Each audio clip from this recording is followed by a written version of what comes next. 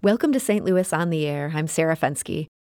Last month, Mitchell Rosansky was installed as the Archbishop of the Roman Catholic Archdiocese of St. Louis. He is only the 10th man ever to hold that job, and he comes to St. Louis after 6 years as the Bishop of the Springfield Diocese in western Massachusetts. And he joins us today to talk about who he is and what some of his plans are. So, Archbishop Rosansky, welcome to the show. Thank you very much, Sarah. It's good to be with you today. So you were installed almost exactly a month ago. What's been the biggest challenge during your first month as the St. Louis Archbishop? Well, certainly St. Louis is a large archdiocese with many, many facets.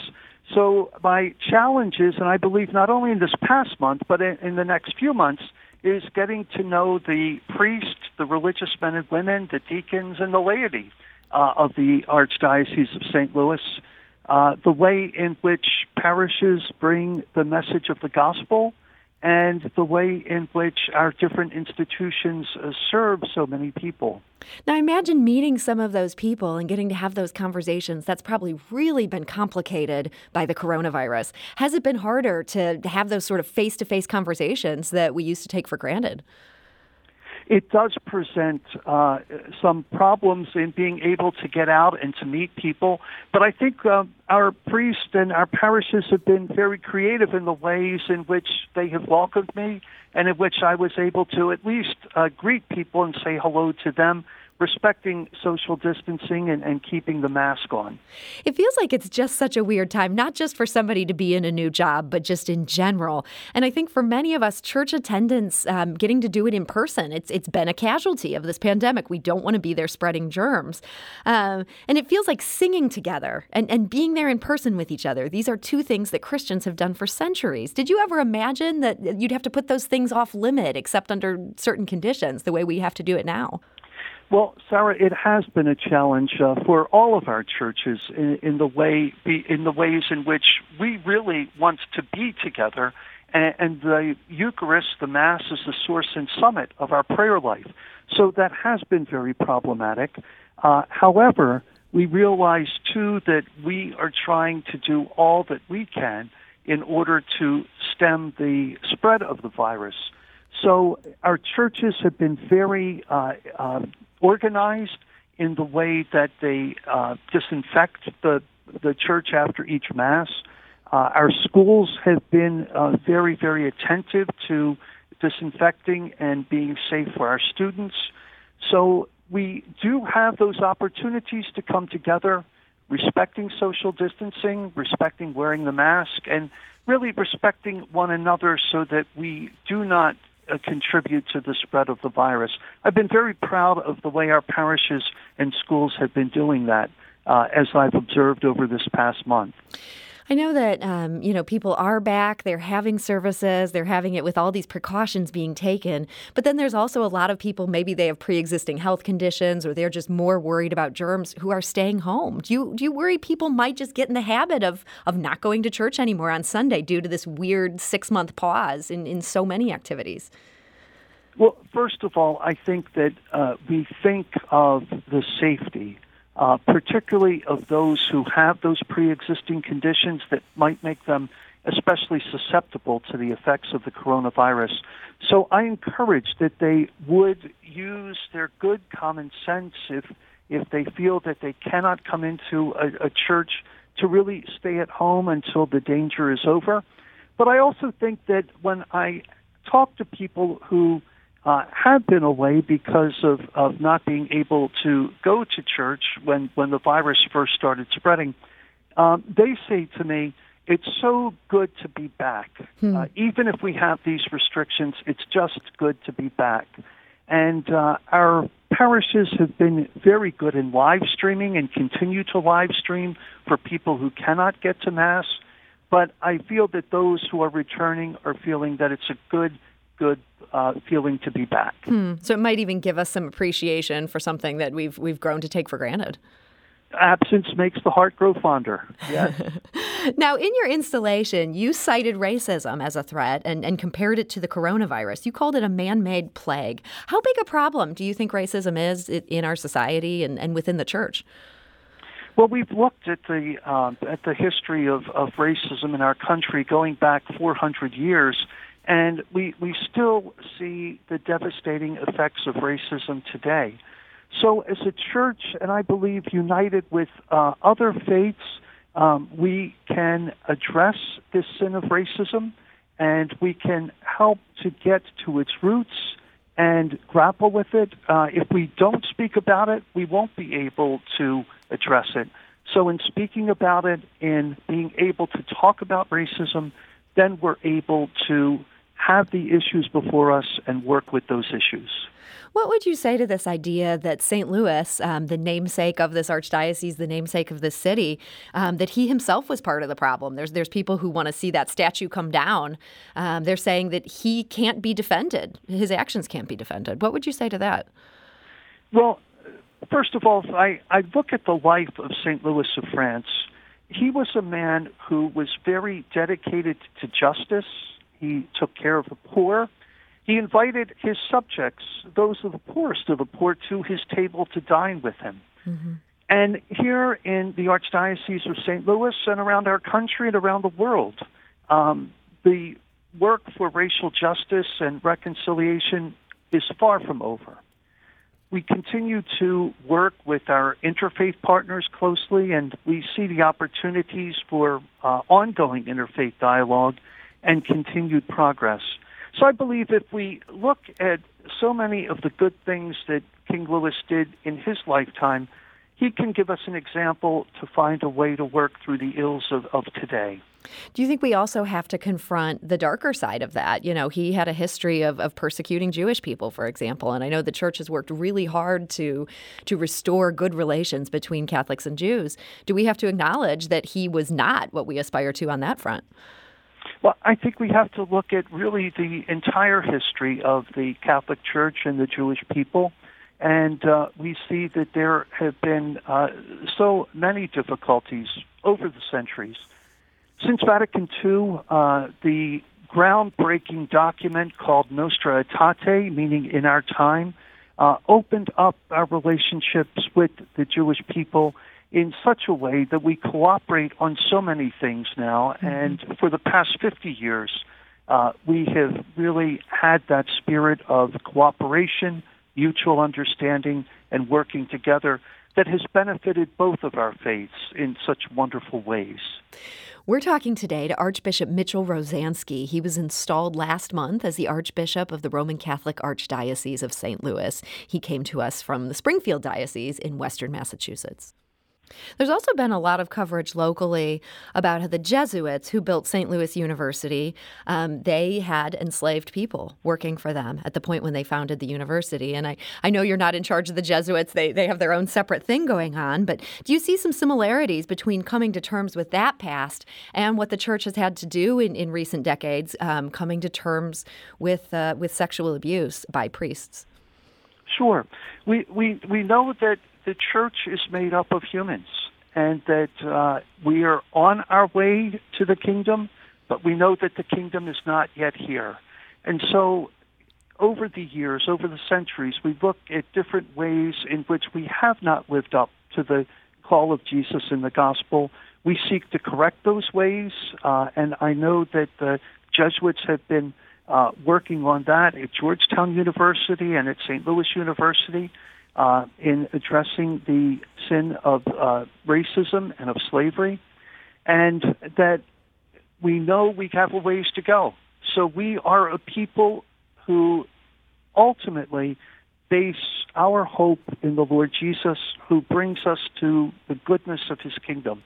And we address those difficult issues as we work on the way to the kingdom. Mm-hmm. And I know you had to address some of those difficult issues when you were in Springfield. There was a very public case there involving a former bishop, and this was decades before your time there. He'd been accused of raping and molesting an altar boy.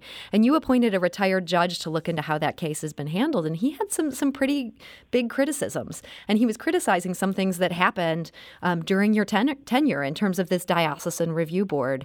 He said that it was clear in my examination the process included an inexplicable modification and manipulation of the reports received by and acted on by the Diocesan Review Board.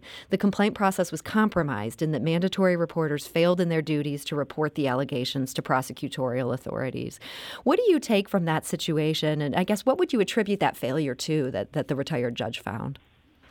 Well, first of all, I would say that there is an law that if there's any minor who is in immediate danger of sexual abuse or physical abuse and a mandated reporter comes across that information, then it has to be reported immediately. Mm-hmm. In the case of the man who came to the review board, his case was over 50 years old, and those whom he was alleging abused him were dead. Mm-hmm.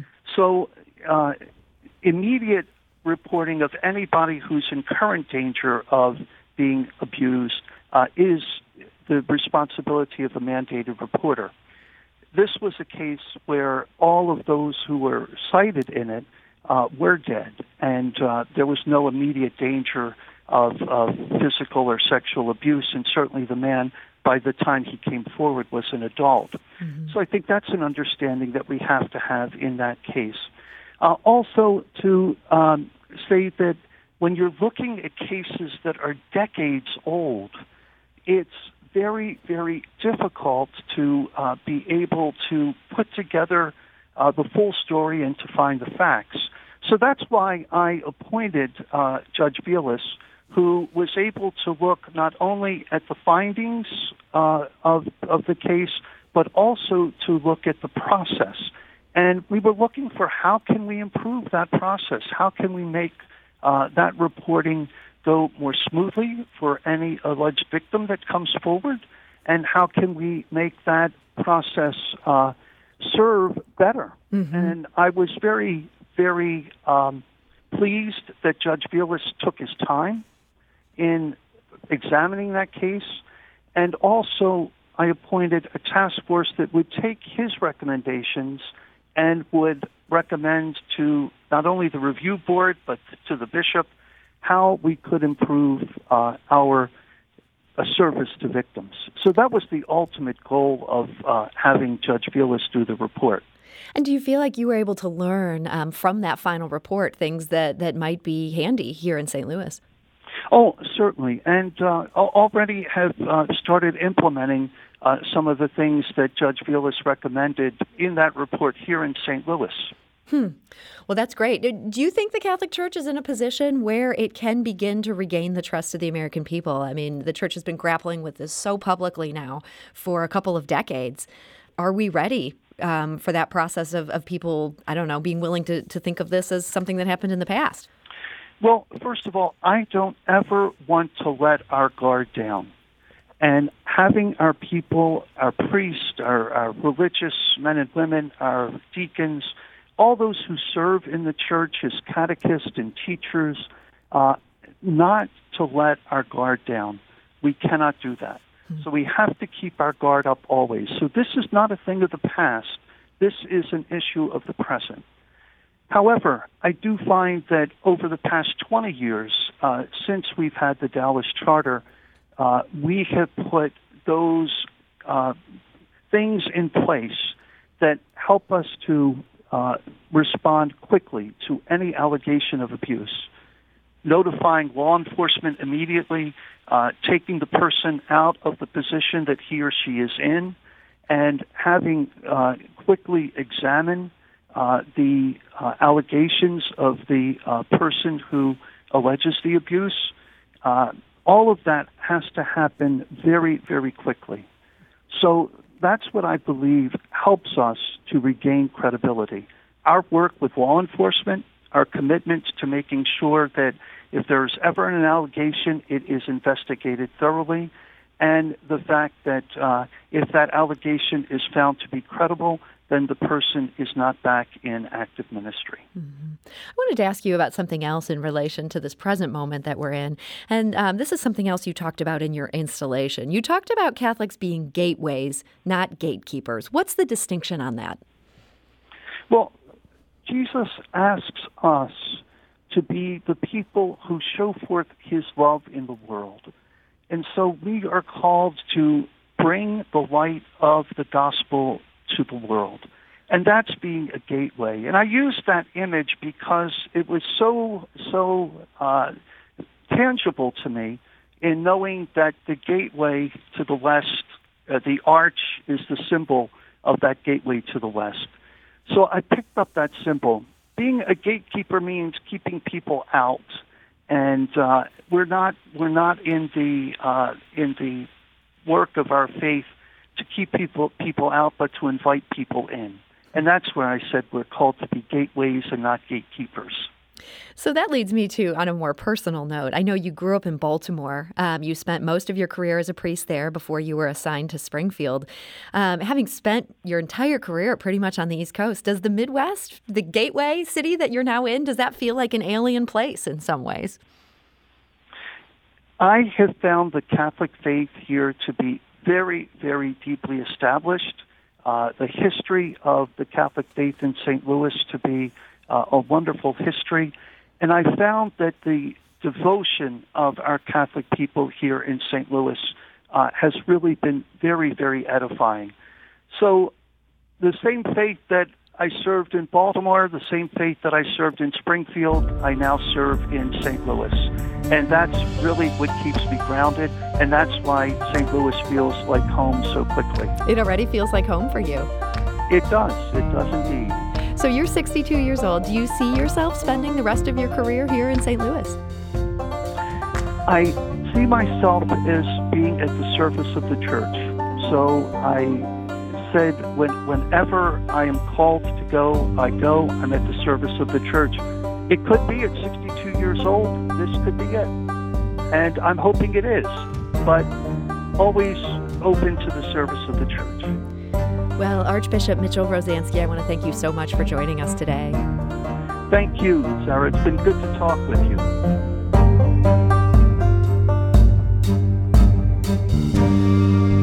Podcast episodes of St. Louis on the Air are available at stlpublicradio.org, or you can subscribe for free on Apple Podcasts, the Stitcher Podcast app, or wherever you get your podcasts. St. Louis on the Air is a production of St. Louis Public Radio, 90.7 KWMU. Thank you for listening. I'm Sarah Fenske.